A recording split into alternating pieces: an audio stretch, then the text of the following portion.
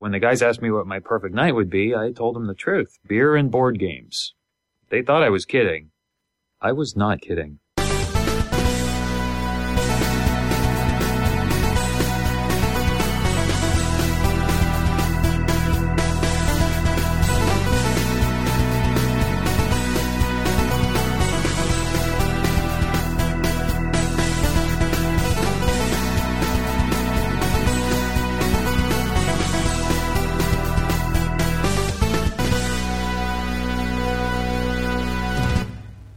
Ladies and gentlemen, you know what that sound means. It means it's episode 141 of the Personal Arrogance Podcast, brought to you by the Bald Move Network.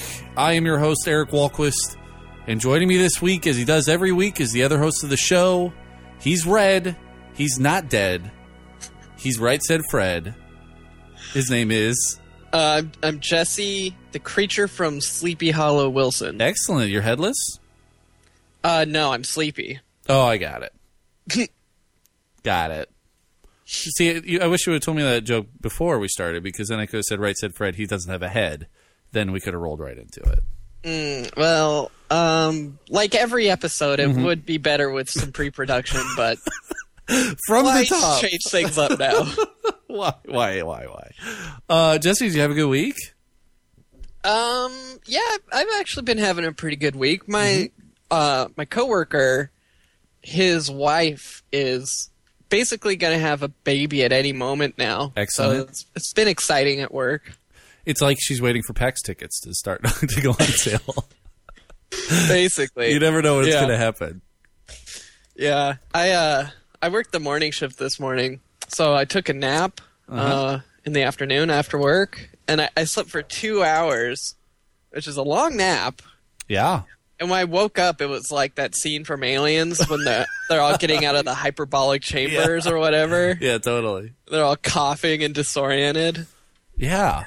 Well, that was basically my afternoon. You got to stop smoking, Burrow. Burrow. Yeah, I had a fun week. I got to play Magic. The Magic pre-release is coming up next weekend. In a mere 8 days from now, we will have Dragon's Maze unleashed on the world. So So all things are pointing to fun. All signs point to fun. But until then, Jesse, we have nothing to do but to drink beer and podcast. So what are you drinking this week? I'm just drinking some free beer from work. Cool. Keeping it simple. Keeping it free. I was going to do a Freebird joke. Once again, pre-production. I'm drinking the Audible Ale, which is a new beer from Red Hook, and it's done in partnership. This is like very, very fitting because it's done in partnership with the Dan Patrick Show. Yeah, I saw that for sale. I don't get why there's so many radio beer tie-ins now. You got the Men's Room Red, you got this Audible Dan Patrick Ale thing. Oh, I didn't know. Bizarre. I didn't know Men's Room was a radio thing. Are you? I didn't know that. Sarcastic? No. Oh yeah, it's like a radio show called The Men's Room. Oh, Stars Above. Yeah. What is it like? Is it like in Seattle or something, or is it? I think it's a Seattle thing. Huh. I've never actually listened to the show. I always wondered who the men on The Men's Room were. But anyway, the bottle. Yeah. No, before I knew it was named after a radio show, I thought it was a horrible name for a beer. Yeah, I know. It's like, why are you equating your beer with urine? Yeah. Well, I mean, if you're in the you could have a shower beer. Like that's always a fun thing. Do you take a lot of showers in the men's room? I do. Oh man, they're not water showers though. Uh-oh. Come on. That joke was wide open, but it's also disgusting. Anyway, I'm drinking the Dan Patrick Audible Ale, and it's actually good. It's like the third time I bought it. I really enjoy it. I think it's very tasty. Goes down smooth. What style would it be? It's like an amber. It's not super hoppy. So it's pretty even keeled. Yeah, balanced. It's described as a crushable ale brewed in collaboration with Dan Patrick. Crushable. Yeah. So I like it. It's very good. I've bought it multiple times now. And since we're podcasting, if there are any microbreweries out there listening, That's true. We're still open. We haven't signed our beer contract yet. Brewed in collaboration with Dan Patrick. Yeah, yeah, exactly. I wonder what his input was. He was actually in there. He's out. He's like doing the Jim Cook thing. He's like got handfuls of yeah, hops, he's sniffing it, pushing them into his face. Man, maybe the beer's good, but I'm fundamentally opposed to the marketing direction they're going with it. A crushable ale? That's so juvenile. I don't know. I just like it. Dan Patrick Show. Get off my back about it. Plus, it's also like, it's football audible. They have like football plays on the front. And, they've also done the Emerald City supporter beer at Red Hook. So they have. All I'm saying is like, we could have like arrogant ale. arrogant bastard. Something along those lines. How about arrogant masters? Mm-hmm. I don't know. Deal with it. Just spitballing. We will collaborate with Red Hook. Exactly. So let's move on. Since we got this whole sports kick with the Dan Patrick Show, why don't we move on to our voicemails for this week? We got some great listener feedback, and from 2 AL West cities. So I know, man. So first of all, here's the first one. Hey, Eric and Jesse. This is James from Orange County calling in. Hope you're all doing well. Want to congratulate Jesse on his engagement.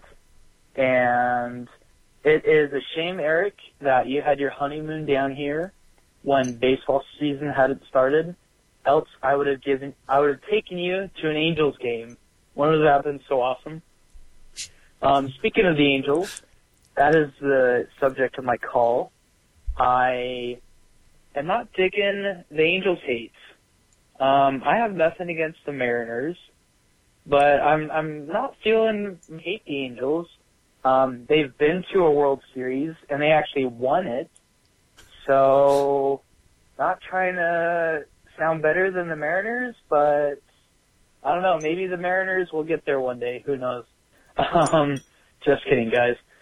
I wanted specifically to ask you.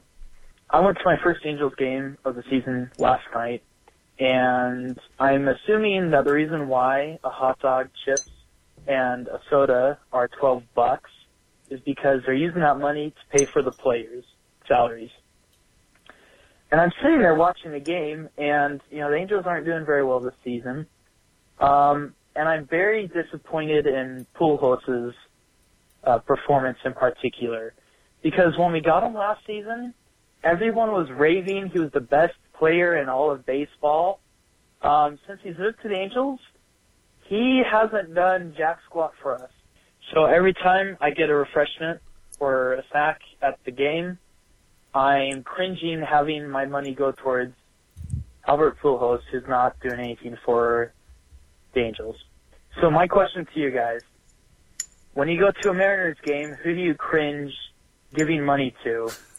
Either that's a player who's not doing very well, or a manager, or what have you. Love to hear your responses, guys, and stay arrogant. Get off my back, James. You get off my back. James, first of all, do get off my back, because Angels hate is totally warranted when all you do, you're like the Yankees of the West Coast. Wow. Needless to say, if I'm ever down in SoCal, I would love to go to a game with you, because I love to go to new stadiums. We were actually thinking about going because they were playing this preseason series against the Dodgers, and they were like doing home and away while we were on our honeymoon. But Lydia kind of put the kibosh on that.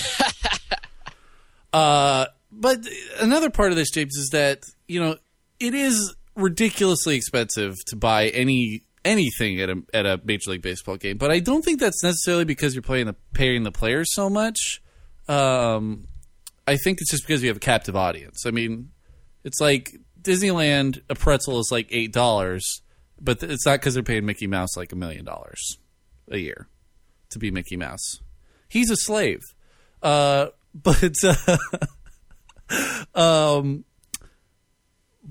and then the other aspect of this is you ask, who do we cringe about when we watch the Mariners? But that's not really an issue because we don't have any players that we're paying any money. They're basically a bunch of minor leaguers. So anyway. Wow. Strong words. Strong words from a strong fan. I just miss Kenji Jojima. Oh, Kenji Jojima. He has the most fun name to say out of any Mariner. That was my favorite thing to yell when I was at a game. Kenji Jojima! I love Kenji Jojima.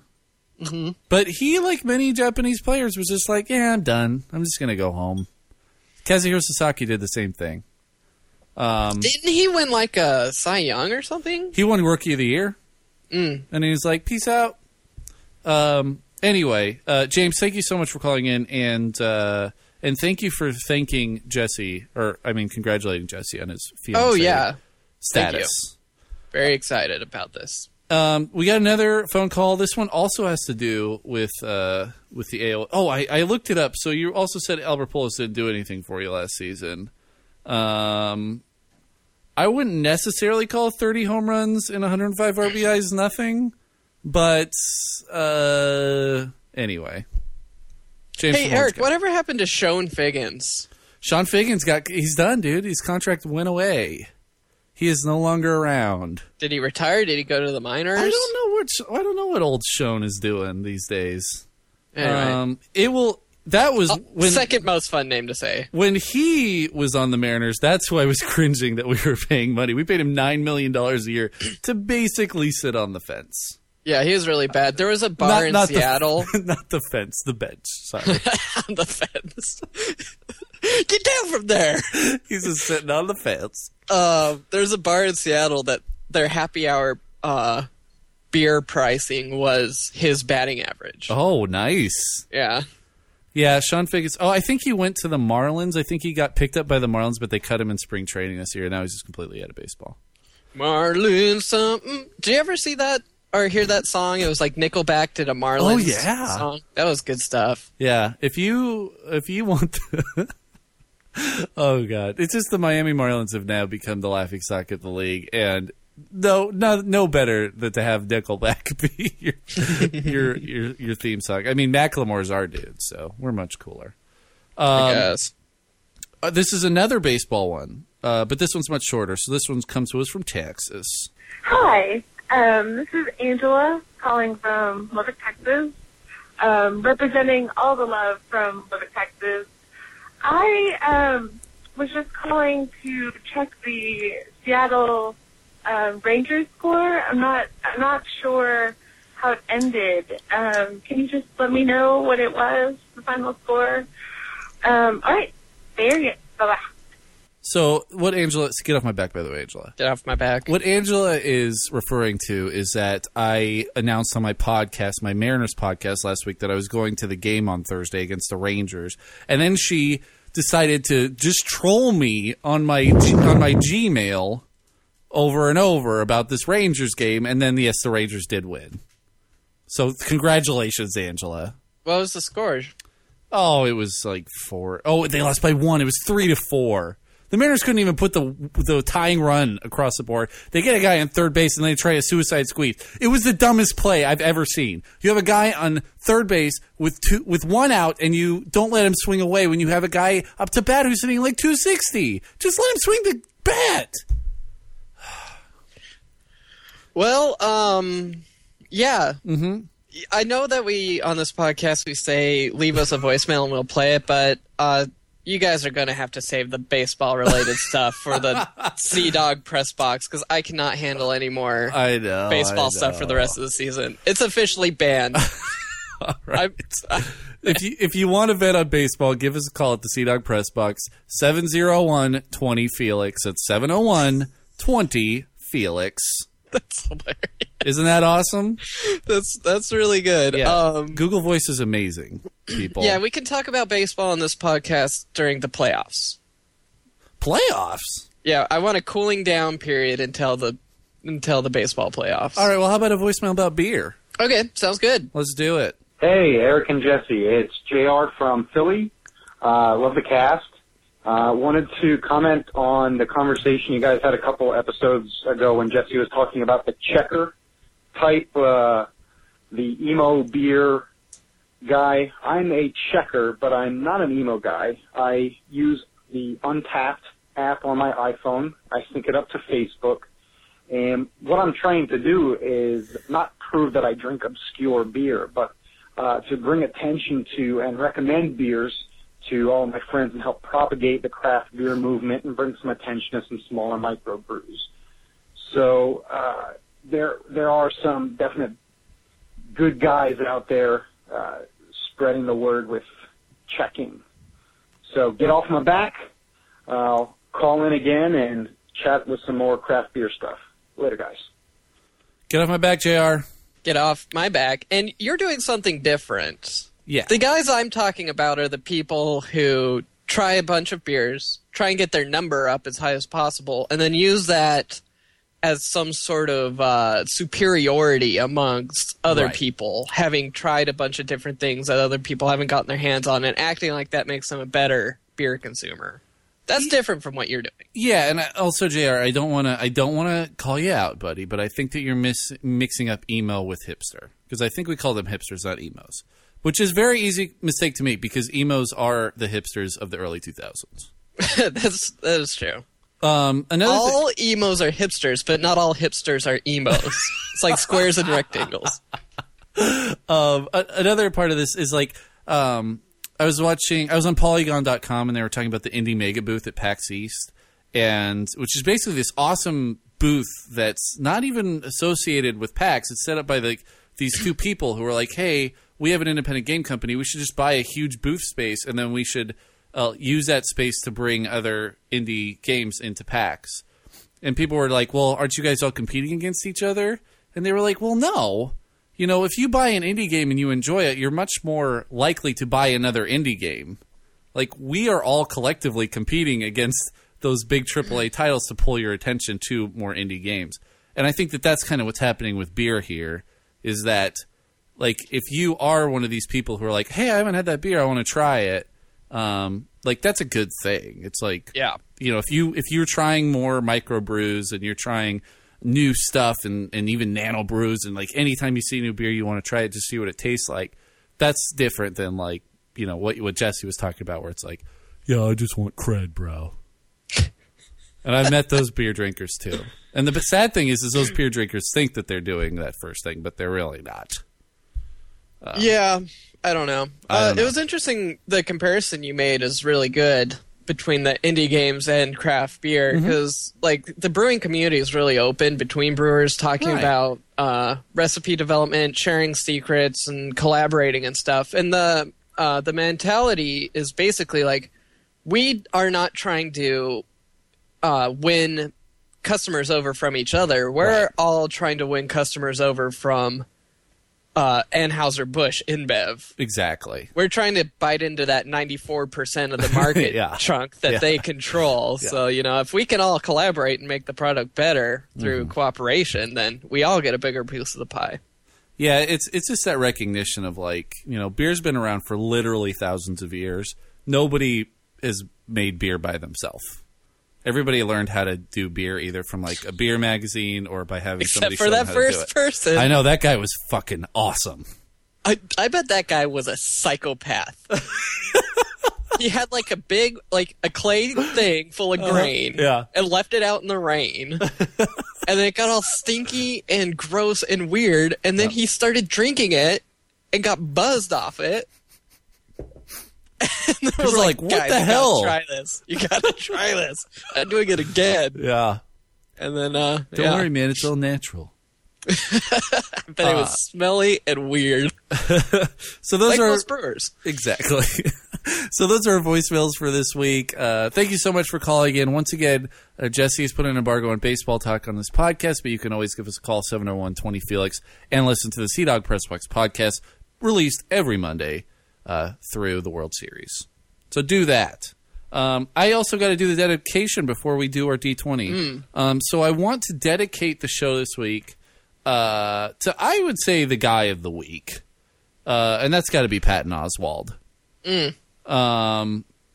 Both Dee Chandlish and Mitch Netzer, you know, linked us to an awesome segment that he did. But he also had, like, what I thought was, like, the best response to the shitty terrorist crap that's happening that happened in Boston.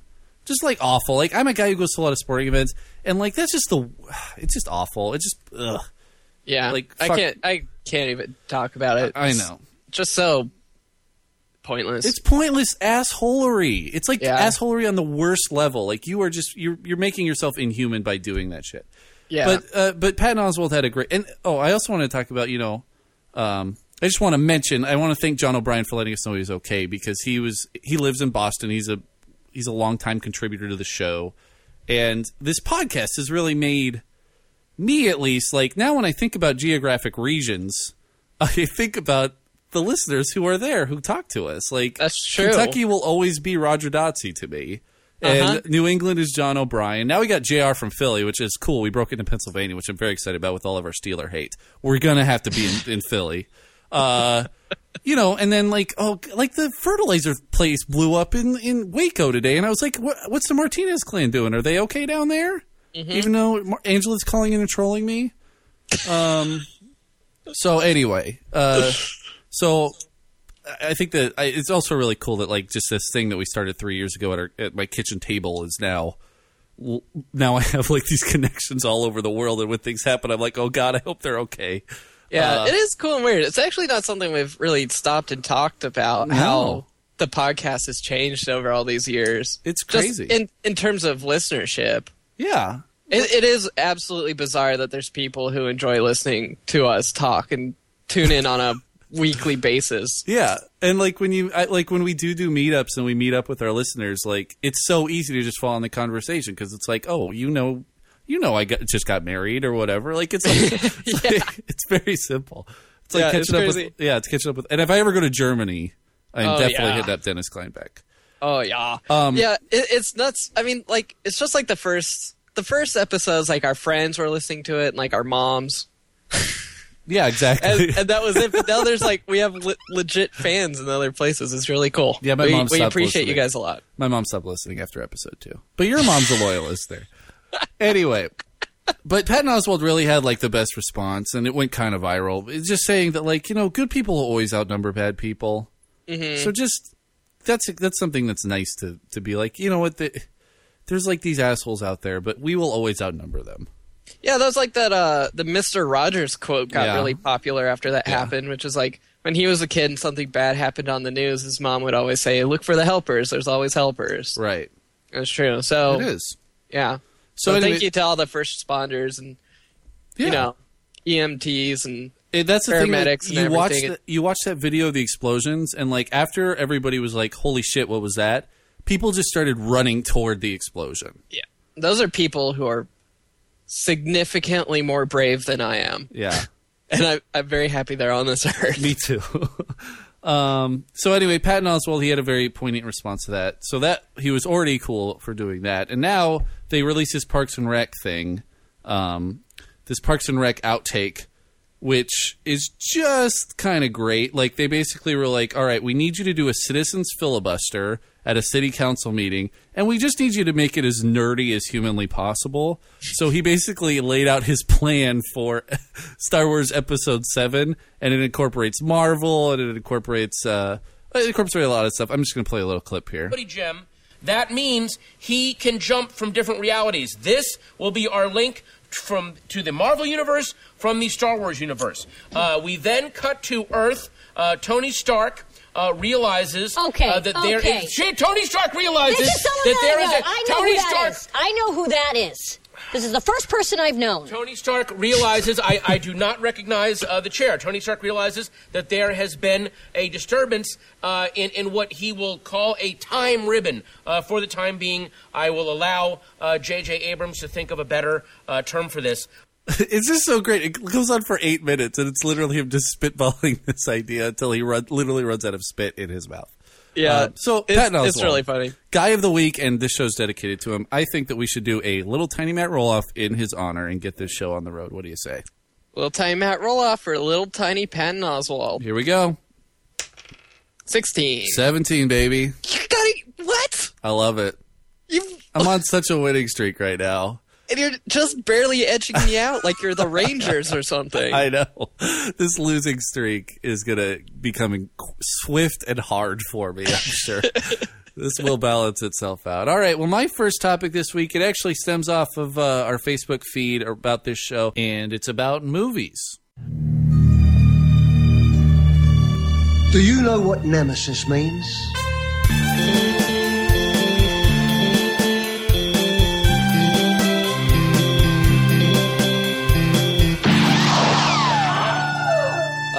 Joe Green says, love to hear you guys' thoughts on the new third Man of Steel trailer. And then Jacob DeFore seconded that. So they released a new Man of Steel trailer. It's really the first trailer that kind of tells a little bit more of the story. Everything else was really more of a teaser. Mm-hmm. And have you seen this, Jesse? Yeah, this was the one piece of pre-production I actually did. Excellent. So, yeah. So first of all, what are your thoughts? Are you excited about this film now? Because that's what a lot of people are saying. Is like, I was kind of okay about this film. Now I really want to see it. I'm not super jazzed up on it, but it seems like something I'd want to see. The CGI looks really cool. I think it's absurd to think that Kal-El is played by Russell Crowe. Why? Come on. Why? That Kal-El is Superman's dad, right? Or is that Superman's I think that's Superman. Real name? I think that's Superman. It's like Whatever. Jor-El Kal-El or something. Senior. Jor-El? Is it Jor-El? It might be Jor-El, yeah. No. Anyway, Russell Crowe just doesn't seem like a right fit. Okay. Anyway, but beyond that... Kevin Costner's his dad on Earth. Which also is weird. Why? Waterworld, baby! I know, exactly. Have we forgotten He's how just awesome... that guy. Have we forgotten how awesome Kevin Costner is? Waterworld? The Postman? I'm not... All those great apocalyptic films? A League of Their Own? No, that's not a League of... For Love of the Game? A Love of the Game? Anyway. I'm not dissing on Kevin Costner. Field of Dreams? It's just... It's weird. And then it's like, how many famous dads do you have, Superman? And then you're like some nobody. Oh, he's the dude from The Immortals. I don't know. Anyway, I think I actually kind of want to go see it, but I'm not super stoked on it. Is that a pun? Is the pun intended there? No, pun not intended, unfortunately. So I tried to look up Kevin Costner's IMDb just now, and I Googled Kevin Costner, and the first thing that usually pops up when you Google people is their IMDb. But no, the first thing that popped up was KevinCostner.com. Yes, I love when they have their own webpage. KevinCostner.com, featuring Kevin Costner in Modern Western, famous for killing each other. Music from and inspired by the Hatfields and McCoys. That's the first thing that pops up. I'm going to enter this site real quick. I hope there's no auto music, but I wouldn't be surprised if there are. Look at this. Hatfields and McCoys. Oh, my God. It's got his whole thing. Oh, this is cool. Tin Cup. Waterworld. Tin Cup was good. Tin Cup's solid, dude. Waterworld is one of my top 10 movies of all time. Oh, okay, KevinCostner.com literally has every Kevin Costner movie on like this scrolling banner, and then you click on it and you can watch the trailer for any of these. I was kind of hoping you were saying they're all playing at the same time. I wish. In entirety. Oh, have you heard of this? 13 Days? Oh, yeah, that's the Bay of Pigs ones. 3,000 Miles to Graceland. Dragonfly, guys, these are modern classics. Is this what we're doing now? We're just naming Kevin Costner movies? The Guardian, where he stars with Ashton Kutcher as a Navy helicopter diver guy. Ashton Kutcher, now there's a good guy for Superman. There you go. Now we have it. So anyway, yes, I think we do need to start a new cast where all we do is watch a Kevin Costner film and then talk about it. The Costcast. Costcast. So, any other thoughts about the trailer, Jesse? Oh, well, one of the reasons I'm excited about this is they're probably going to make a multi-movie arc out of this, you know. And this is setting the tone for the Justice League. Well, see, that's where I'm not excited. What I'm excited for is this movie because I love the first Spider-Man. Mm-hmm. I like the first X-Men movie of the recent ones. Yeah. I like anyway, I like it when they're like in that coming of age period. So you like the origin story. Some people don't like the origin story. They think it takes up too much of the movie. Those are my favorite ones. And then they always blow it out of proportion and try and do something like bigger and better for the second one, but it rarely works. Yeah. So, I don't know. I'm excited for this one, and then I'll pass on the rest, including all the Justice League. Are you serious? I'm super serious. All right, so this is what I really came here to talk about. So yes, I'm very excited about this trailer. I'm now going to see this movie in the theater, and I might see it opening weekend because I'm actually very stoked about this. Like, this is a lot more Nolan than Snyder, in my opinion, from what I've seen from the trailers. What you just said means absolutely nothing to me. Well, Christopher Nolan is producing the film. It's more Nolan than Snyder. And Zack Snyder is directing the film. And Zack Snyder directed Watchmen and 300 and the Dawn of the Dead remake and Sucker Punch. And then Nolan, of course, did Batman and all that stuff. But anyway, so this is all happening. And if it's going in this more like darker, more real place, people have early response to this film has been that this world kind of lends itself to the Nolan-esque Batman world, and that it could be feasible that those two worlds could meld. Which I talked about this in an earlier podcast. I really don't understand why people are like, "Oh, you can't have Superman in Christopher Nolan's Batman world." It's like that's up to the Superman movie. If they figure out a way to pull it off and it works, then it works. Like, give them a chance, people. But so if this Justice League movie comes up, and Jesse. We've talked about this a little bit before. Like, they're going to have to remake the Green Lantern movie, which I don't think is a huge deal. Like, they remade the Hulk like a few years after the Ang Lee Hulk was released. So, and you've talked about this where you think like Green Lantern, like he should be like a Vietnam soldier who gets like shot down and then goes into a prisoner of war camp. Mm-hmm. Have you talked basically about this? The John McCain biography. Is this an actual Green Lantern story? Yeah, that's like one of the Green Lanterns was a POW in Vietnam. Okay, because this makes sense. Like if he shows his iron will, like the problem with the Ryan Reynolds Green Lantern is that he was like just a cocky bastard, and then he like finds the alien and he gives him the ring, and for some reason he has this amazing will. Which is the power that powers Green Lantern, his will.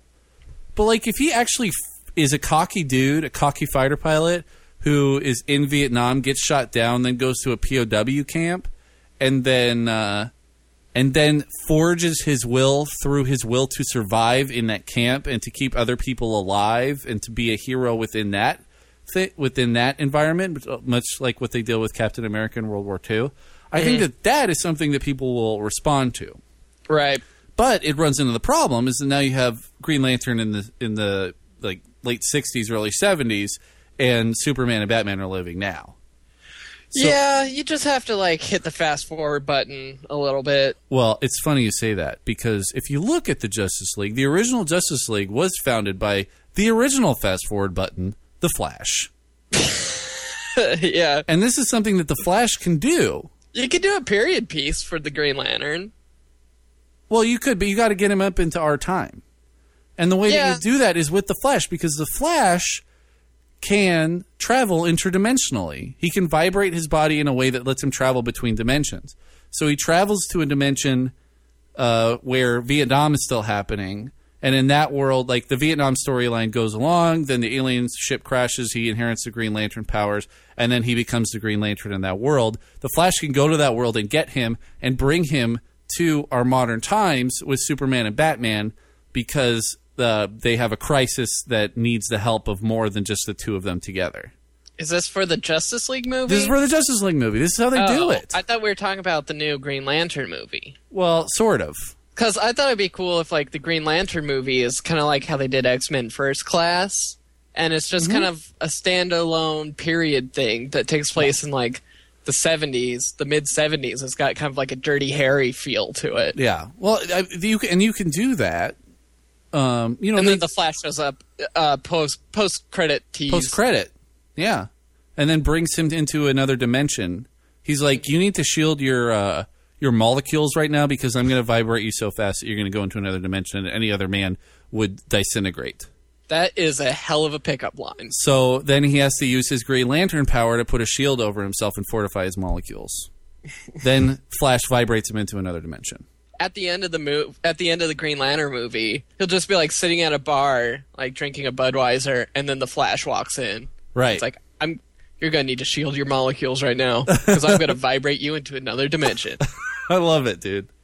I think, and then that's how you get it, and that's how you do it. Just do it, guys. I don't know how Wonder Woman gets in there. Anyway, I think that it can happen, guys, and I'm real. That's what makes me so excited about the Superman trailer is that if they pull it off right, and if they can make it, and if then there's talk of maybe them mentioning Gotham City in there, which would allow this world to start expanding, and then maybe we can actually get a Justice League movie that we can all stand behind. So if Nolan can pull this off from a producing standpoint, I'm very excited to see where this can go. Mm-hmm. Anyway, I'm stoked. Let's go watch it. More Kevin Costner movies now. Message in a Bottle, The War, Wyatt Earp, JFK, Robin Hood, Prince of Thieves. A lot of biopics. Did you say JFK or AFK? JFK. Oh, okay. Bull Durham, No Way Out, The Untouchables. Just a classic thing, and we're very excited that Man of Steel will be added to this canon of amazing filmography. The Costnerverse. The Costnerverse. Jesse, what's your first topic? Well, for my first topic, I want to talk about something that I read on Reddit.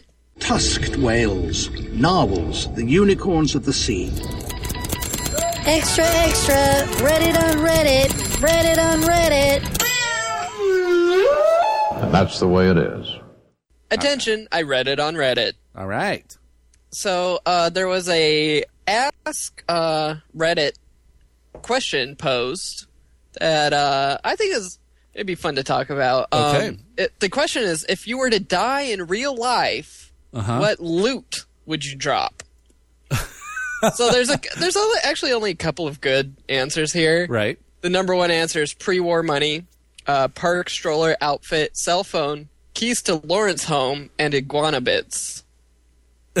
I like iguana bits. I think that might be a reference to something. It's a Fallout 3 reference. There's iguana meat everywhere, but there are no iguanas. That's hilarious. Yeah, I think that's just their way of saying human meat. Oh, gross. Get it? Uh-huh.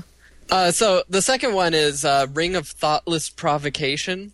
I love that. So this one, this is like a magic item. So creates a beer charge for each beer consumed. Beer charges last 12 hours. Drinking a new beer refreshes charges. Max stacks 20.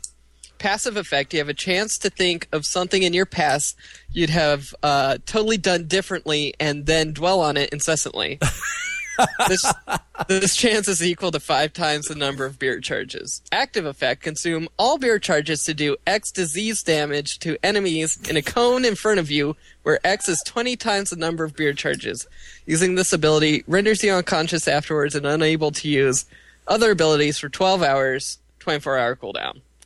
Excellent. So that's probably the most creative one there. I thought we could go back and forth and think about what kind of stuff we would drop if we were a video game monster and we were killed, as it were. So, and this can be because, like, if I just dropped what I have, I would drop a hoodie, basketball shorts, and slippers right now.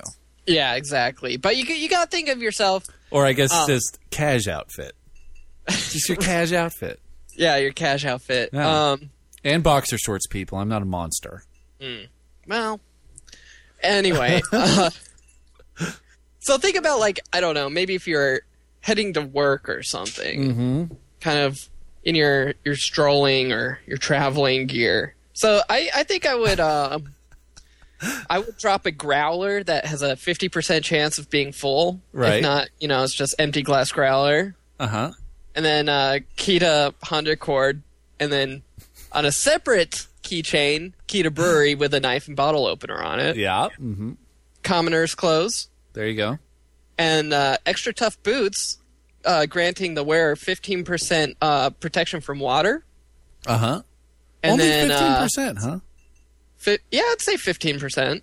I think that's the thing about extra tough boots is that they're really water repellent from every angle except for one, in which they're not water repellent at all. From upwards? Yeah. Like you could just pour water down them, and then the water stays in. Yeah. That's true, Yeah. but you try not to pour water down your boots. It's feast or famine with those things. Yeah, well, that's why you have your pants tucked in there to, like, divert it. Oh, you're saying 50% of your body. No, 15. I know. 15% of your body is covered in water resistance. Right. Plus, I mean, you take a lot of damage from water damage from your feet. Oh, really? I mean, just in general in life. How Right. often do your feet get soaked? Yeah. Wet Often. socks, man. Wet socks are the worst. Anyway, and then my final item, I think, would be a flannel jacket, 10% cold reduction. Yeah. I would have, like, I would call it a magical window device that connects you to multiple other anonymous users of a website or of a common forum, while at the same time pronouncing voices of random people into your ears, and it also tells you the time. And that's my iPhone. You know what I was thinking, actually, as you're saying that? Because I do this D&D campaign. I'm always trying to think of, like, how magic items in D&D would replace technology. And so the spell Scry, you have to, like, have a window or a mirror, sorry. Like, you cast it and you enchant the mirror and you're scrying on someone. But if two people were scrying on each other with, like, little mirrors that they held in their pockets, they could totally talk to each other. It'd be like an iPhone with FaceTime. That's true. Anyway, it'd be like cell phones in D&D as long as you both had the spell Scry. I'm just saying, if, like, one of our listeners hasn't played D&D before and you just say two people are scrying on each other, it doesn't sound good. Casting the spell Scry. They're just casting scry on one another. They're actually casting scry on themselves and then speaking to one another while they're doing it. It's interesting. But yeah, that's like the main thing. So not only does this magical window suck away all your time and speak to you in random voices, but the only reason you keep it in your pocket is because it gives you an accurate time. And it lets people scry on you whenever they want. I also have a bag of holding, which is what I call my backpack. Because I not only have my gym clothes in there, but I also have my laptop, and then I have my idea journal, and then I have a baseball prospectus magazine, which I use to sandwich my laptop to give it padding. Now, would reading the journal activate any sort of side quest? Yeah, side quest of sitting down and writing in it. If you open the journal, you will spend at least 20 minutes staring at it. It's a cursed item. It's a cursed item. Oh, I also have magic cards and my my power supply for my laptop in there. It is a bag of holding because it has a lot of different things in there. That's true. And it has an occasional, like, chocolate cookie. Nice. So what's the percentage on getting the chocolate cookie? It's like 5%. Oh, that's pretty rare. Yeah, it's That's a rare drop. chocolate cookie. But, you know, if you roll a 16 or higher, depending on your cookie modifier, you could definitely have it. Yeah, there's probably like a 10% chance you get a Kindle Fire off of me. Exactly. Yeah, that's good. Yeah, and then I have my woolen hat of rain resistance. My woolen cap of rain resistance, and then I have a jacket of, I would say, 20% water resistance. But my jeans are negative 20% water resistance. Jeans of water absorption. Jeans of water absorption and retention. and then bus pass. It is kind of stupid that, like, in Seattle, so many people wear jeans. Like, denim is a horrible material for this environment. Seattle is... I also want to get into this just for 1 second, people. I do not understand why people cannot drive in the rain in Seattle. And, like... It is crazy. People go weird. Bonkers. My bus ride today took an extra 15 minutes because people can't understand how to drive on downtown streets that are well-drained in the rain in April. It's been raining for 6 months already, people. All right? You think you get it into your head by now, even if you're new. Yeah. I don't even know anymore. This rain shadow thing has really affected me. Well, that's good because, and then everybody's wearing jeans. Like I literally have to get home and change my clothes because I'm just damp. I'm not even wet. I'm just damp and uncomfortable. I want like tent material pants. That's the worst idea ever. Why? It's water resistant. It's not water resistant. What are you talking about? Tent material is water resistant if it gets water on it. But then if you touch it, then the water comes straight through. That's true. What is up with that? I don't know. Just don't touch it. Which is really hard to get your legs to not touch the inside of your pants. If you can figure out a way, Jesse, you might be onto something. I don't know. I want a new pant material. I'm done with denim, which is just cotton. Yeah, denim is bad, but then it also looks good. Maybe, yeah. I mean, that's its curse. I need wool pants. Its beauty is its curse. Denim. Just like me. Yeah. All right, let's move on. It's always fun to think about, your world as an RPG. Because really that's all we're doing is we're just playing a big RPG. Except when it's game over, it's game over. Yeah. That would be awesome, like, if there was an afterlife and you could, like, request random stuff. I would love to have my person, boiled down to D&D 3.5 character sheet. Yeah, that's what the afterlife is they just hand you a character sheet and then you play that sheet in a table with your friends for the rest of your life. And your character sheet is based off of your own life. Maybe our life here is just people playing us D&D. in D&D in the afterlife. Man, that is a really boring game of D&D. Yeah, it's super boring. That's the original simulation theory, though. And then I spend the next 3 hours completing a spreadsheet for my boss. I'll wait. All right, 6 seconds goes by. Continue doing that. All right, next 6 seconds. Yeah, keep going. Printer error. Roll a technical skill. Shit. Fuck. All right, now we're going to role play an hour and a half of podcasting. They're LARPing. Oh God. Boy. All right, let's move on to some trivia. What do you say, buddy? Yeah, let's do it. Doing world domination again this week, which I love world domination. I really enjoy it as long as the questions aren't about Australia. No offense, Alice Springs. Yeah, it's just too specific. Hard. And until somebody from Alice Springs gives us their Skype name, we can't do a phone Alice Springs, which means we can't do Australia anymore. I don't even think we've done Europe. Dude, this is Asia again. All we do is Australia and Asia. I'm going to roll it one more time. Wow. I'm sorry. I just want to do... Oh, fuck. It's Australia. You would, Australia. All right. Here we... Oh, good. It's Americas. Ooh. Let's roll, Home dude. field advantage. Home field advantage. Let's do this shit. Okay. Which late actor appears in the Harry Potter movies? Is it me? Yeah. I don't know his name. Dumbledore. Yeah, Dumbledore won. Shouldn't this be British? What the hell? Richard Harris. Is he an American actor? The great American actor, Richard Harris. He might be American. I don't think he's American. I think he's British. All right. And so is J.K. How is this even an American question? Well, it was made in Hollywood. What does B.B. King call his guitar? This one's for me. I believe he calls his guitar Lucille. He calls it Muddy Waters. Lucille. Yeah, he's Irish. Who? Richard Harris. I have no idea. Well, Warner Brothers is an American company. So there's that. But no one else in the Harry Potter movies is American. All right, Jesse, this one's for you. I'm up 1-0.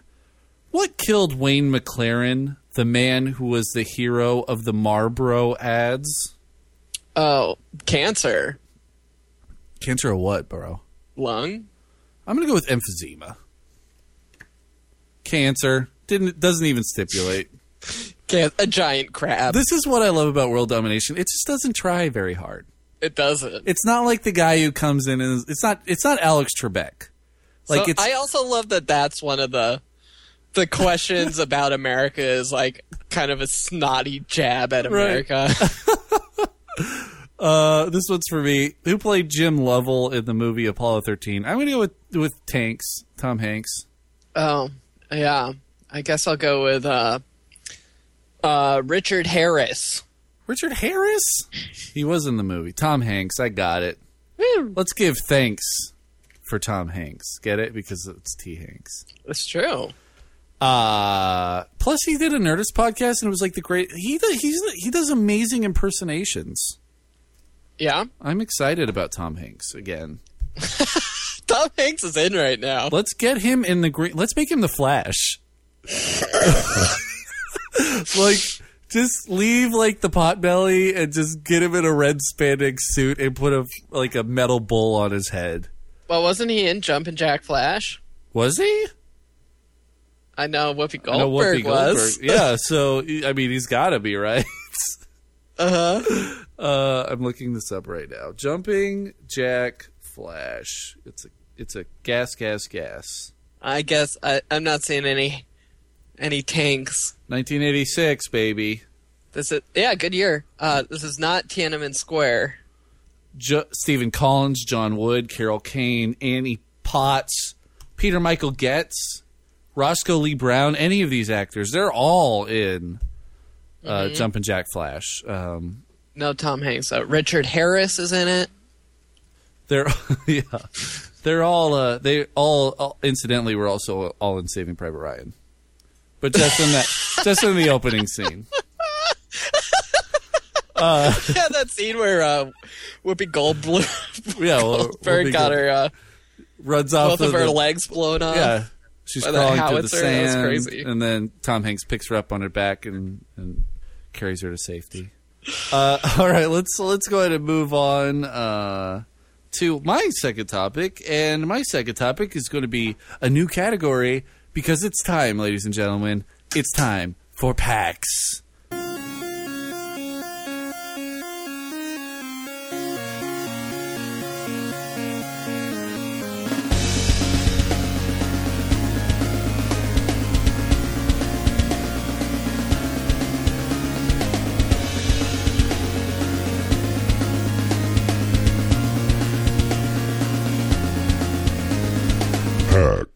PAX tickets went on sale, and you know, there's been a lot of murmurs, a lot of angry fist shaking at the PAX people because you know, last year PAX tickets, the 3-day passes for PAX sold out in like an hour.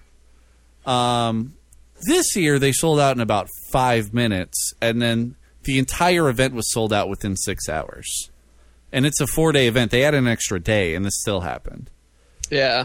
The way that PAX sells their tickets is that they just intermittently, sometime in mid-April, are like, PAX tickets are on sale, and then everybody rushes in and grabs their PAX tickets. The way that they did it this year is they partnered with a company. They were called like Tickets Clicks or something. I'll find what their name was. But once you clicked, hey, I want a ticket on their website, then you were put into a queue. Some people were put into the queue for like hours, and it never told them like what their spot was in the queue or anything. Show clicks. Whereas other people who logged in after them got in the queue, and then they were in like 5 minutes. Yeah, that's pretty infuriating. That part is really awful. And I set it up because I nabbed my PAX tickets. I didn't get a 4-day pass, even though I was in literally like within minutes of them posting it on Twitter. In fact, it said you can get a 4-day pass, and I clicked on it, and I tried to get 2 because I wanted one for me and one for Jesse. And then when I hit send, it kicked me back, and we're like, oh, 4-day passes are sold out. So I was literally like 30 seconds late to getting a 4-day pass. Oh, bummer. Yeah. But I just happened to open 2 windows, and like one of the windows was in the queue line for like 30 seconds. The other window was in the queue line for it just kept spinning and spinning and spinning. It never went in. So that's kind of infuriating. But another thing I did is I just set up my phone so that it would automatically send any text messages from the official PAX website. It would, or any tweets from the official PAX Twitter page. It would automatically send those via text message to my phone. So I was able to get that text that said tickets are now on sale. Run to my desk and then get right in there. This is absurd. Why is it so absurd, Jadon?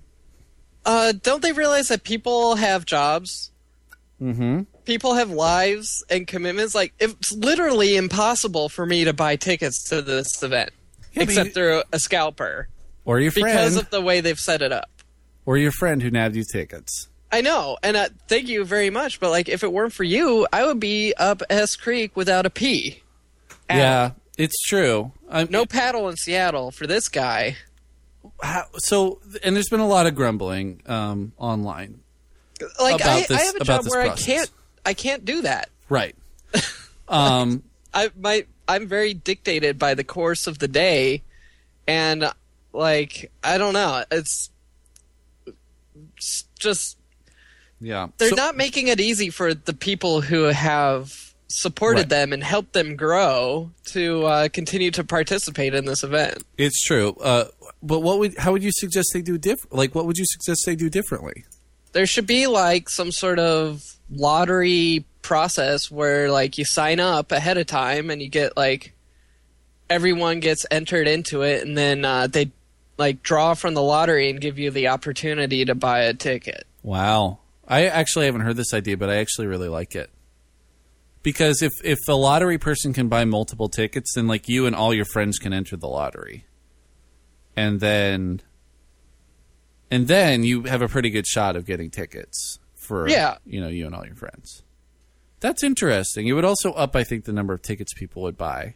There needs to be a larger window for people to have the opportunity to say, I want a ticket. Yeah. Is the thing. It shouldn't just be like X amount of hours on this day, because if you just didn't have the chance to participate during those hours, then you're boned. Yeah. It should be like, we're taking this entire week, you can sign up, like one email address gives you one chance, or like one credit card number even gives you a chance at that makes sense. The lottery, and then we'll just randomly sell 40,000 of them. Well, there was also if you want to go to Comic-Con now, you have to pre-register for Comic-Con. Mm-hmm. And you pre-register, they give you a registration code, and I think it's based off of your physical address. Yeah, and then you can only have one code per physical address, and you can only order one ticket per code. That makes so much sense. It does, but it's just such a tough problem because the guys at PAX, they can't raise another option is raising the ticket prices. Which doesn't make any sense because that's only going to raise scalper prices. Yeah. And it's not going to stop the scalpers because it's a guaranteed sellout event. So the only person you're hurting are are your public to come. And, if you don't have a lot of cash, paying $30 for one day of PAX is actually a pretty good deal. PAX is a great thing. It's awesome. You can have a lot of fun in one day. You can have a lot of fun in one day. You show up at, I don't know what time. I think it opens at like 10, but it's open till 2 a.m. Mm-hmm. So you have a good 16 hours to do what you do. I guess that's 14 hours. No, it's 16 hours. I did the math correctly that time. Mm-hmm. So they can't raise the ticket prices. And then the other thing is if they announce the day that the tickets were going to go on sale beforehand, then it would just crash the system, and it would sell out in like 30 seconds. Yeah. Well, here's the other thing. I was talking about this with Jordy, because they've introduced the fourth day for the first time. Mm-hmm. So the question is, like, why did they do the fourth day? Is it because they're adding more content that takes another day, or because they're trying to get more people to be able to experience it, right? I think it's supply and demand because, we applied to do a panel last year, and we didn't get in, but they were able to have 100 panels last year, and they had 400 people apply to do panels. 400 different panels apply.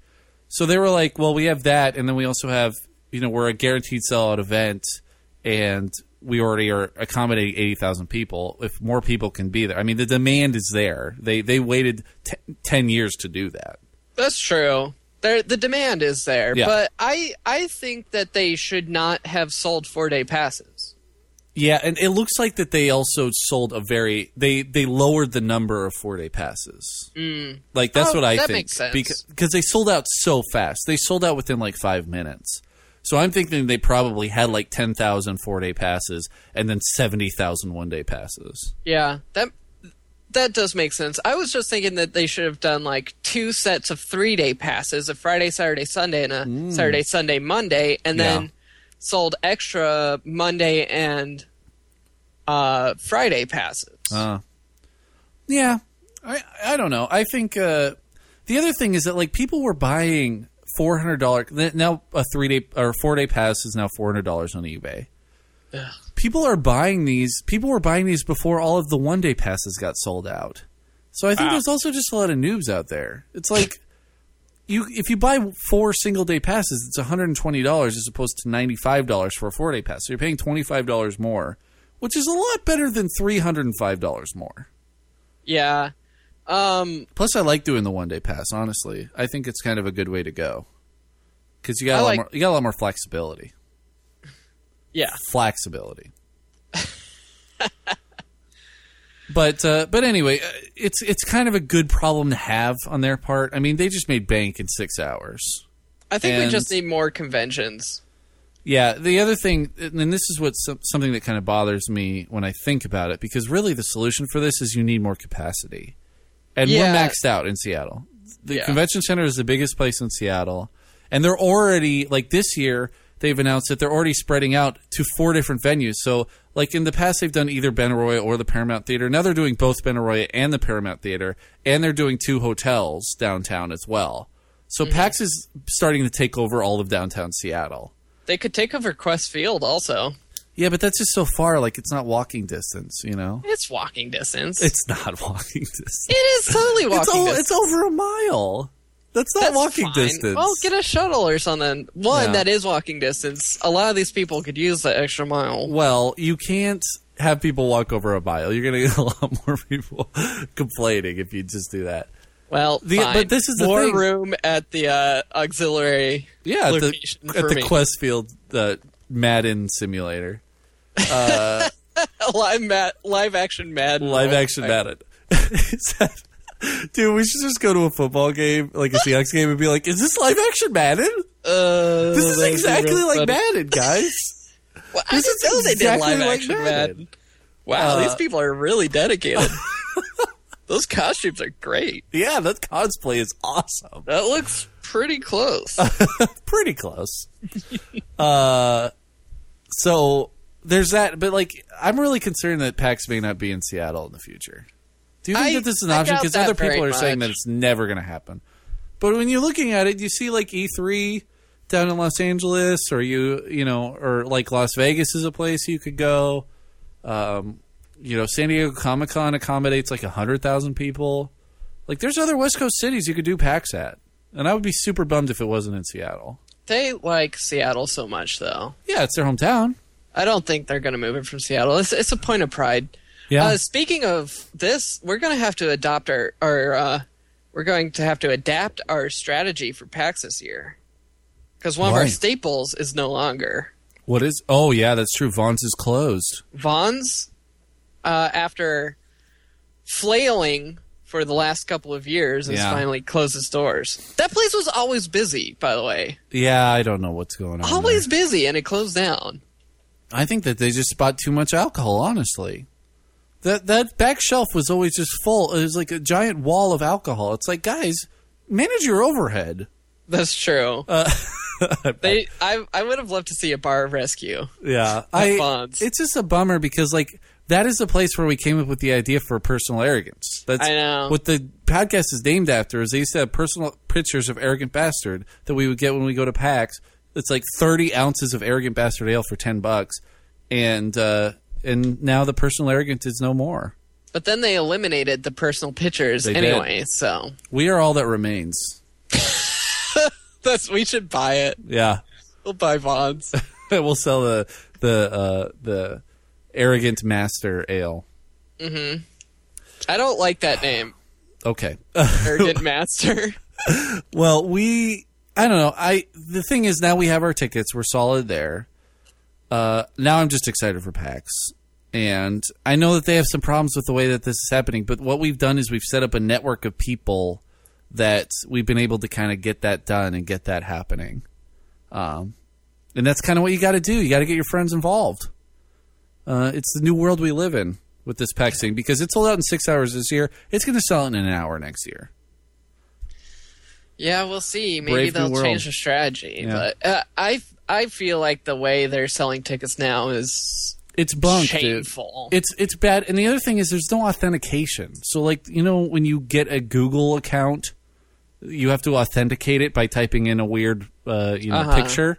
They don't do that. So you could program a bot to just buy the tickets for you, which I'm pretty sure is what happened on the initial thing. You just have a bot that checks the site over and over, and then buys the tickets for you. Maybe that's what we need to do next year. Well, yeah, but I know we do have a programmer in the family, but if they just had some kind of third-party authentication before you get in to buy your tickets, I think that would solve that problem.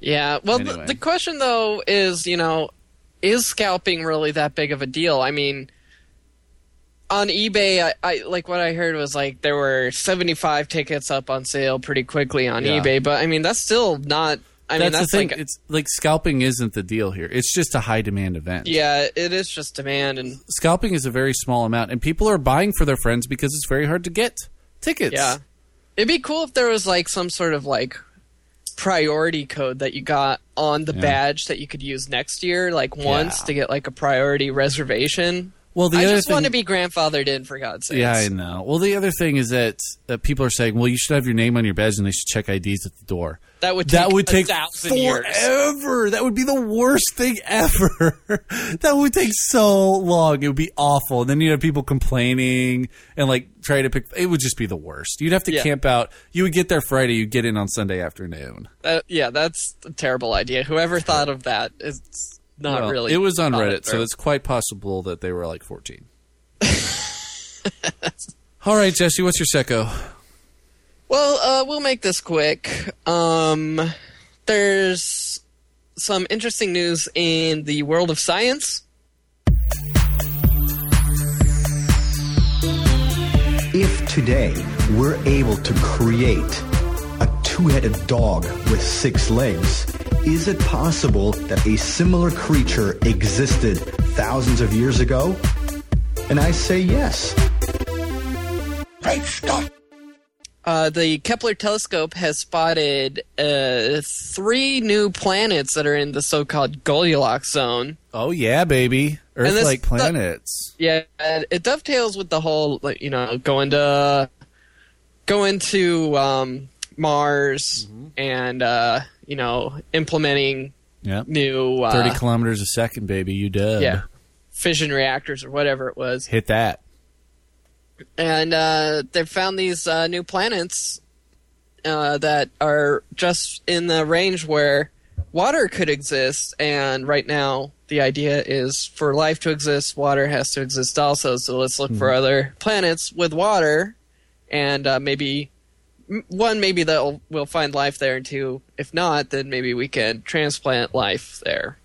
Yeah, and that's the idea, is that this is our after we kick the shit out of this planet, we have somewhere to go. Exactly. Right. Yeah, it's pretty cool.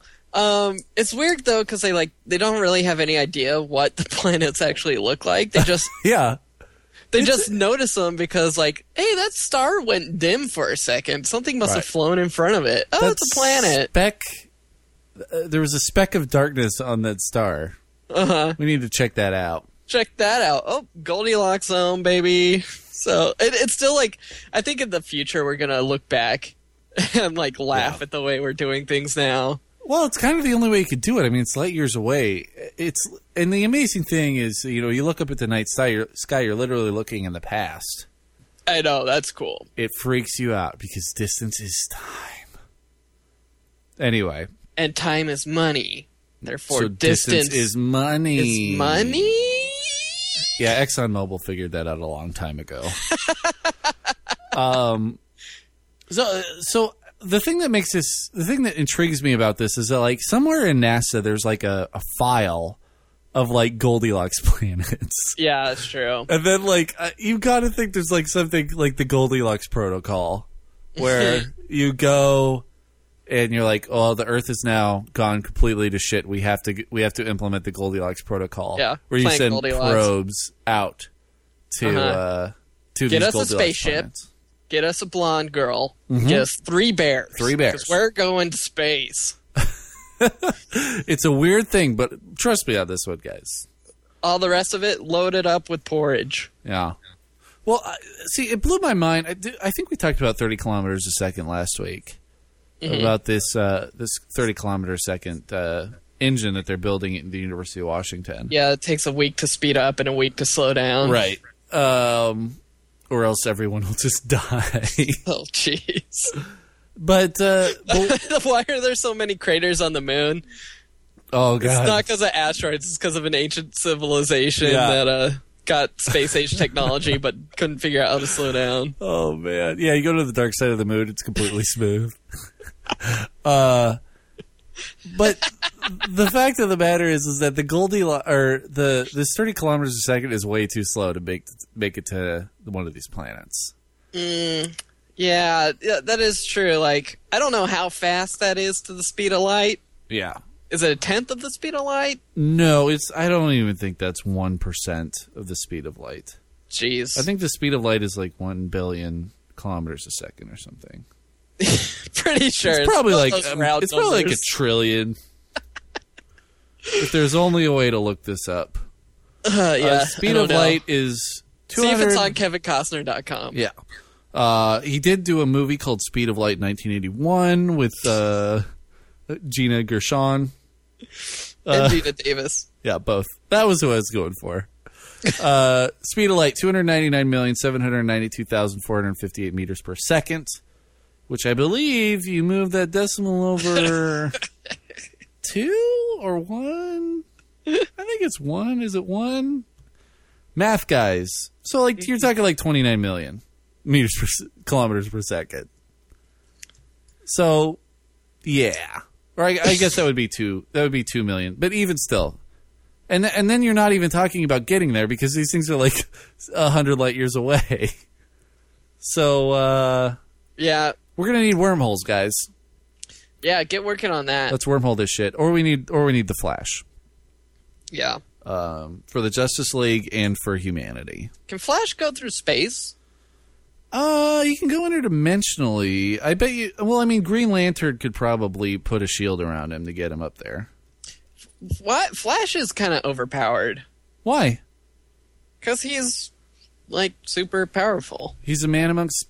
Are you talking about Green Lantern? No, the Flash. Yeah, he's a man amongst statues. Like, think about, like, we've talked about this before on the podcast. Like, a mosquito lives, like, 7 days or something. Don't quote me on that. Think of a bug that lives for, like, 3 days. Like, to them, those 3 days are probably like a lifetime to us, right? Or we've talked about this where... You know, when you're 10 years old, a year seems forever because it's 1/10 of your life. But when you're 100 years old, it's 1/100th of your life. It goes by super fast. Right. The Flash, everything goes by super fast. He's basically just living in slow motion at all times. Do you think how does he communicate? Does he just sit there and be like, how are you? Yeah, he's got to, like, control his jaw. How is he not insane? Yeah. That's his weakness, Jesse. Now we found it. Insanity. Vinsanity. Mm-hmm. Yeah, I don't know. I think it's great that these things are out there, but we got to figure out a way to warp in order to get there. It's it's sad because they're there, and, you know, there's a whole theory of, like, you know, if extraterrestrials did exist, that they would have been here already. Because if you're thinking about civilizations that are millions of years older than us or millions of years ahead of us, they would have figured out a way to warp. Or warping is just completely out of the picture, and there's just no way we could ever reach these planets. Mm-hmm. Or the aliens know to stay away because a couple of them got drunk and crashed into Roswell, New Mexico, and it didn't end well. Exactly. So they're like, stay away from that quadrant. Stay away from that quadrant because they arrest people when they're drunk. They cut you up. They will cut you down. And you'll end up on a table if you go near Earth. I do like this. So, Jesse, thank you so much for the science. Do you have anything else on the science topic? No, that's about it. There's some hilarious ads here. Oh, that's what I was going to say. Why scientists are urging men across the country to build muscle? Why? Why would you want to build muscle? I have to click to find out. Why would you ever want to build muscle? Why would you want to be a fit human being? But scientists are urging it. They're urging it. Men, listen to our pleas. Technically, doctors are scientists. You need to get cut. So I'm on Facebook because I'm just about to do the Facebook roundup, and I've got this great ad over on the right side that just says, like Shaq, and it's got a picture of Shaquille O'Neal. That's the entire ad. Who is clicking on that? Yes. Like Shaq? I do like Shaq. I do. Let's see where this goes. Yeah. So let's do the Facebook roundup real quick. Each week we go on Facebook and we post that we're recording, and you tell us what you want us to talk about. Chris Banfield says, Eric, your accents are hilarious, so I'm thinking you should do all the plugs and advertising in a different accent each week. Jesse, give me an accent. Hungarian. Oh, come on. All my Eastern Bloc accents sound exactly the same. Okay, how about Italian? I listen to the Bottom of Network and a spicy meatball. Oh, jeez. What do you think? Give me some Corsican. It's a me, about the move. I'm sorry. What about Monacan? Monacan. Give me a bold move. I have no idea. I don't even know. My whole world is falling around me. Thanks, Chris. Now I just realize how terrible I am at accents. French Riviera. Ooh, the bold move. I want to give you a baguette. And it's real. How about Moroccan? I don't even know. I don't even know, Jesse. I don't even know who I am anymore. Anyway, and Chris has been drinking all day, so that's two of us. Mike Cosina says, what song/artists are currently on your playlist these days, Jesse? You listen to anybody cool? I'm listening to Macklemore, dude, because he's fucking Seattle, and he's ruining my life with his great songs. I got a couple of singles from him, but I don't know. I've just been listening to the radio a lot. Yeah, the radio is a great band. They play a lot of different stuff. TV on the radio. Sometimes they just talk. Sometimes they try and sell me mattresses. What is with the amount of mattress ads on radio advertising? It's the only place that mattress ads work. Because so many people listen to the radio in bed. I feel like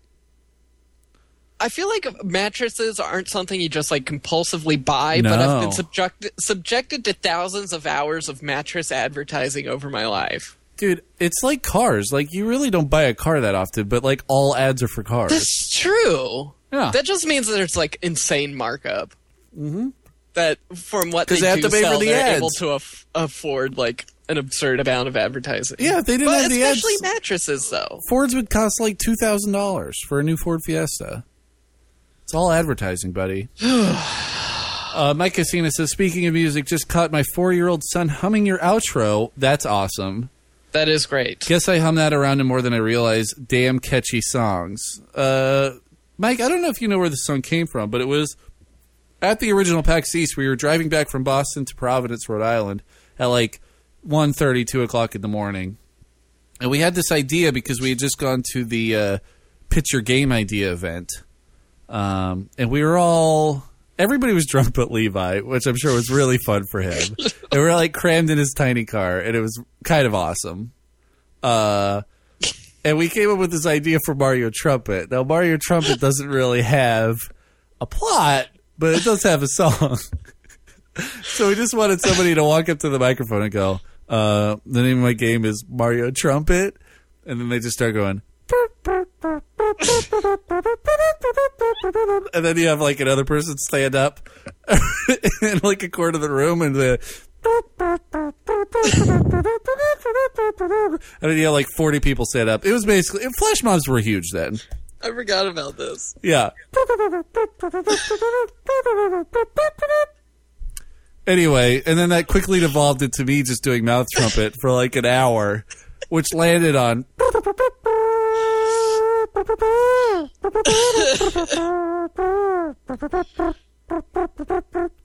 So thank you. I can't believe that us driving in a car drunkenly, not the driver, just the passengers, from Boston to Rhode Island 4 years ago has now been embedded in your son's psyche, and he's humming it. Yeah, that's true. That literally... Man, that was... We were all so exhausted. I know. Deprived, and you just kept doing that over and over. And every time I cracked up. And then I fell asleep. Even after Levi was like, please stay up and keep me company. And then I'm out in like 15 minutes. That was our way of keeping him awake. So, anyway, more mind-blowing stuff. That really blows my mind more than a Goldilocks planet. That's true. Larissa Walke, friend of the show. We saw her at PAX last year. Sister of friend of the show, Yuri Walke, who runs the Hex 19 podcast, hex19.com. Said, I would love to hear personal arrogance. I would love to hear a personal arrogance art appraisal for George W. Bush's paintings that surfaced this week. Did you see these paintings? No, I'm going to jump over there real quick. They are literally kind of good. Yeah? Like, in like a very weird way. Like, he basically only paints his dog in rooms in his house. But they look like Coraline, like, claymation things. Like, there's actually some skill here, I think. But my favorite thing about this whole thing is she sent us a link. It's on dailynews.com. It's under the arts section. And my favorite thing is there's a George W. Bush quote in here where he says, people are surprised. Of course, some people are surprised I could even read.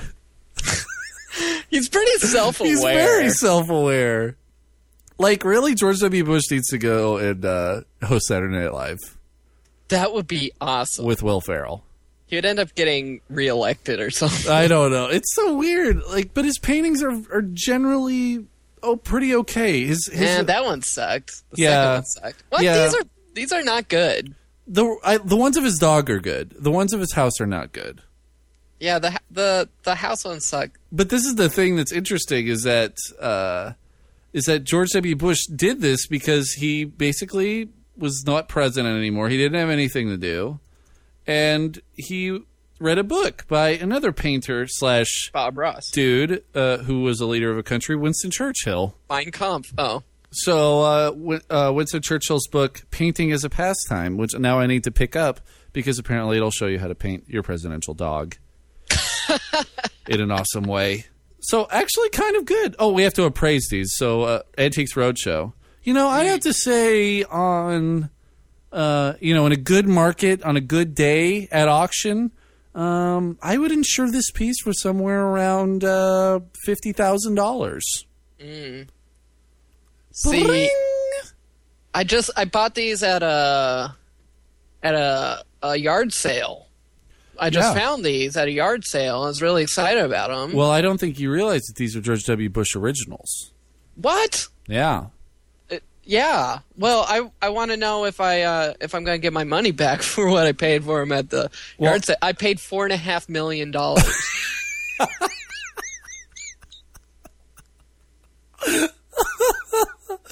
Oh, Jesse, you're so funny.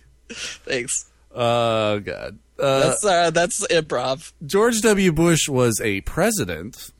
The late. Yeah, I think my aunt knew him. Late Triassic period. All right, let's get back to Facebook Roundup. Jacob DeForest says, would love to hear your thoughts on the Darker Superman. Oh, we already did that, Jacob. Why do you keep hassling us? Josh Perigo says, what's the stereotype with people who like to paint? I took a class 2 years ago to learn. I like to paint. I say good for George W. Bush. You're never too old to stop learning new things. Oh, he said he's the one who said that he's breaking stereotypes. Still, stereotypes? What? Only Democrats like to paint? It's very soothing. More people should try it. Anyway, talk about Disney's plans. It's a long lead up, Josh.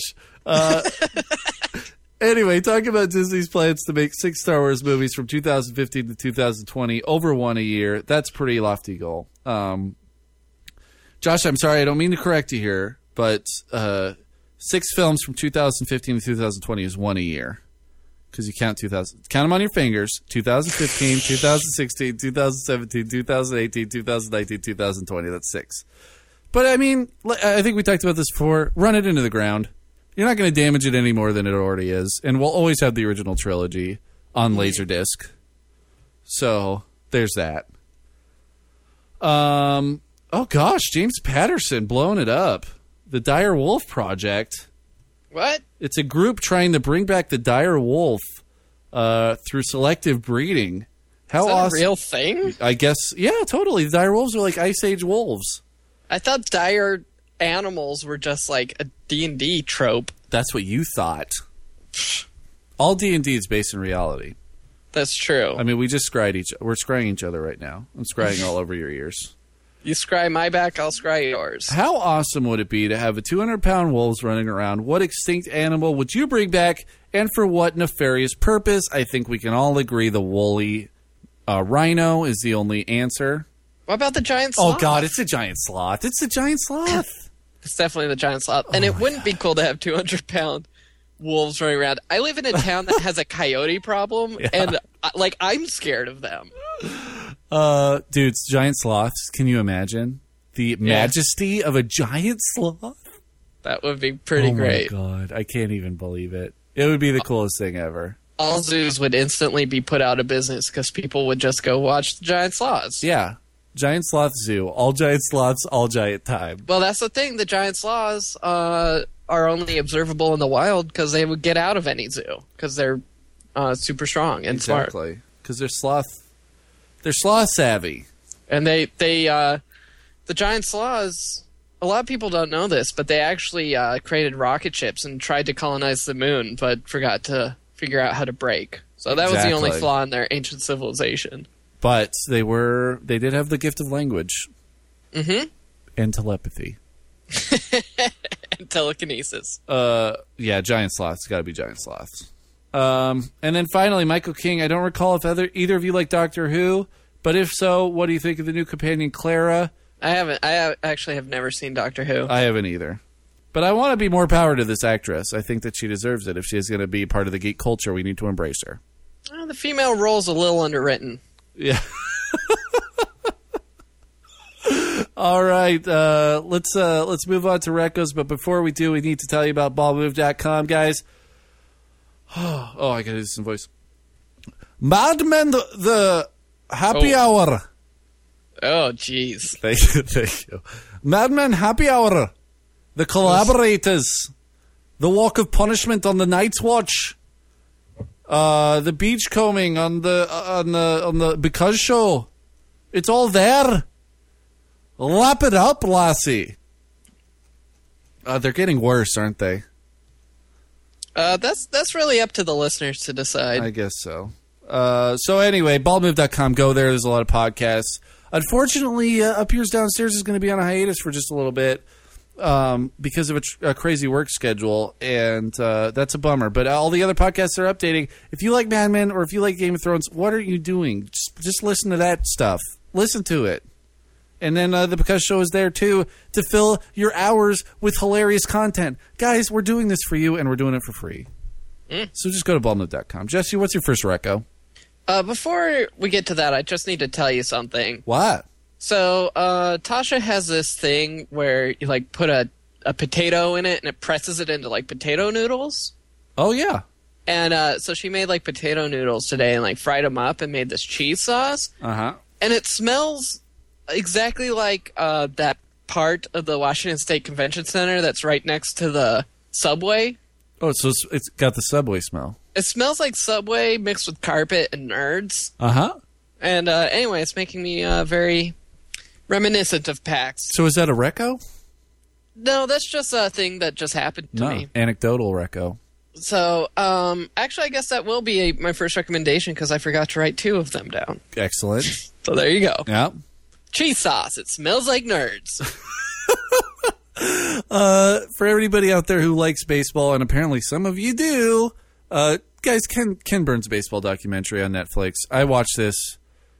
Oh, it's so good. I just watch it, and it's like, oh, I have like 2.5 hours to kill. I'm just going to watch about baseball from 1980 to 1989, and I'm going to cry because it's fucking amazing. It's called Ken Burns on Ken Griffey. Exactly. That's the sad thing is that they were like, the Ken Griffey section, they're like, well, we have to acknowledge Ken Griffey Jr., but we don't have a lot to say about him, so we're only going to just like do a small focus on him for like 2 minutes, and then everybody else is like a 20-minute segment.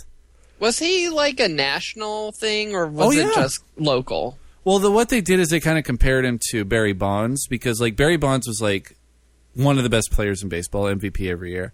And then Ken Griffey Jr. was also like the other best player in baseball. But Ken Griffey Jr., everybody loved him, and Barry Bonds, everybody hated him because Barry Bonds wouldn't talk to the press. But like Ken Griffey Jr. kind of embraced this presence that he had. So like he had a Nike line like Jordan had, and he had like Ken Griffey Jr. MLB baseball. He was basically everywhere. He was the guy everybody liked. He was the Michael Jordan of baseball in the mid-90s. Gotcha.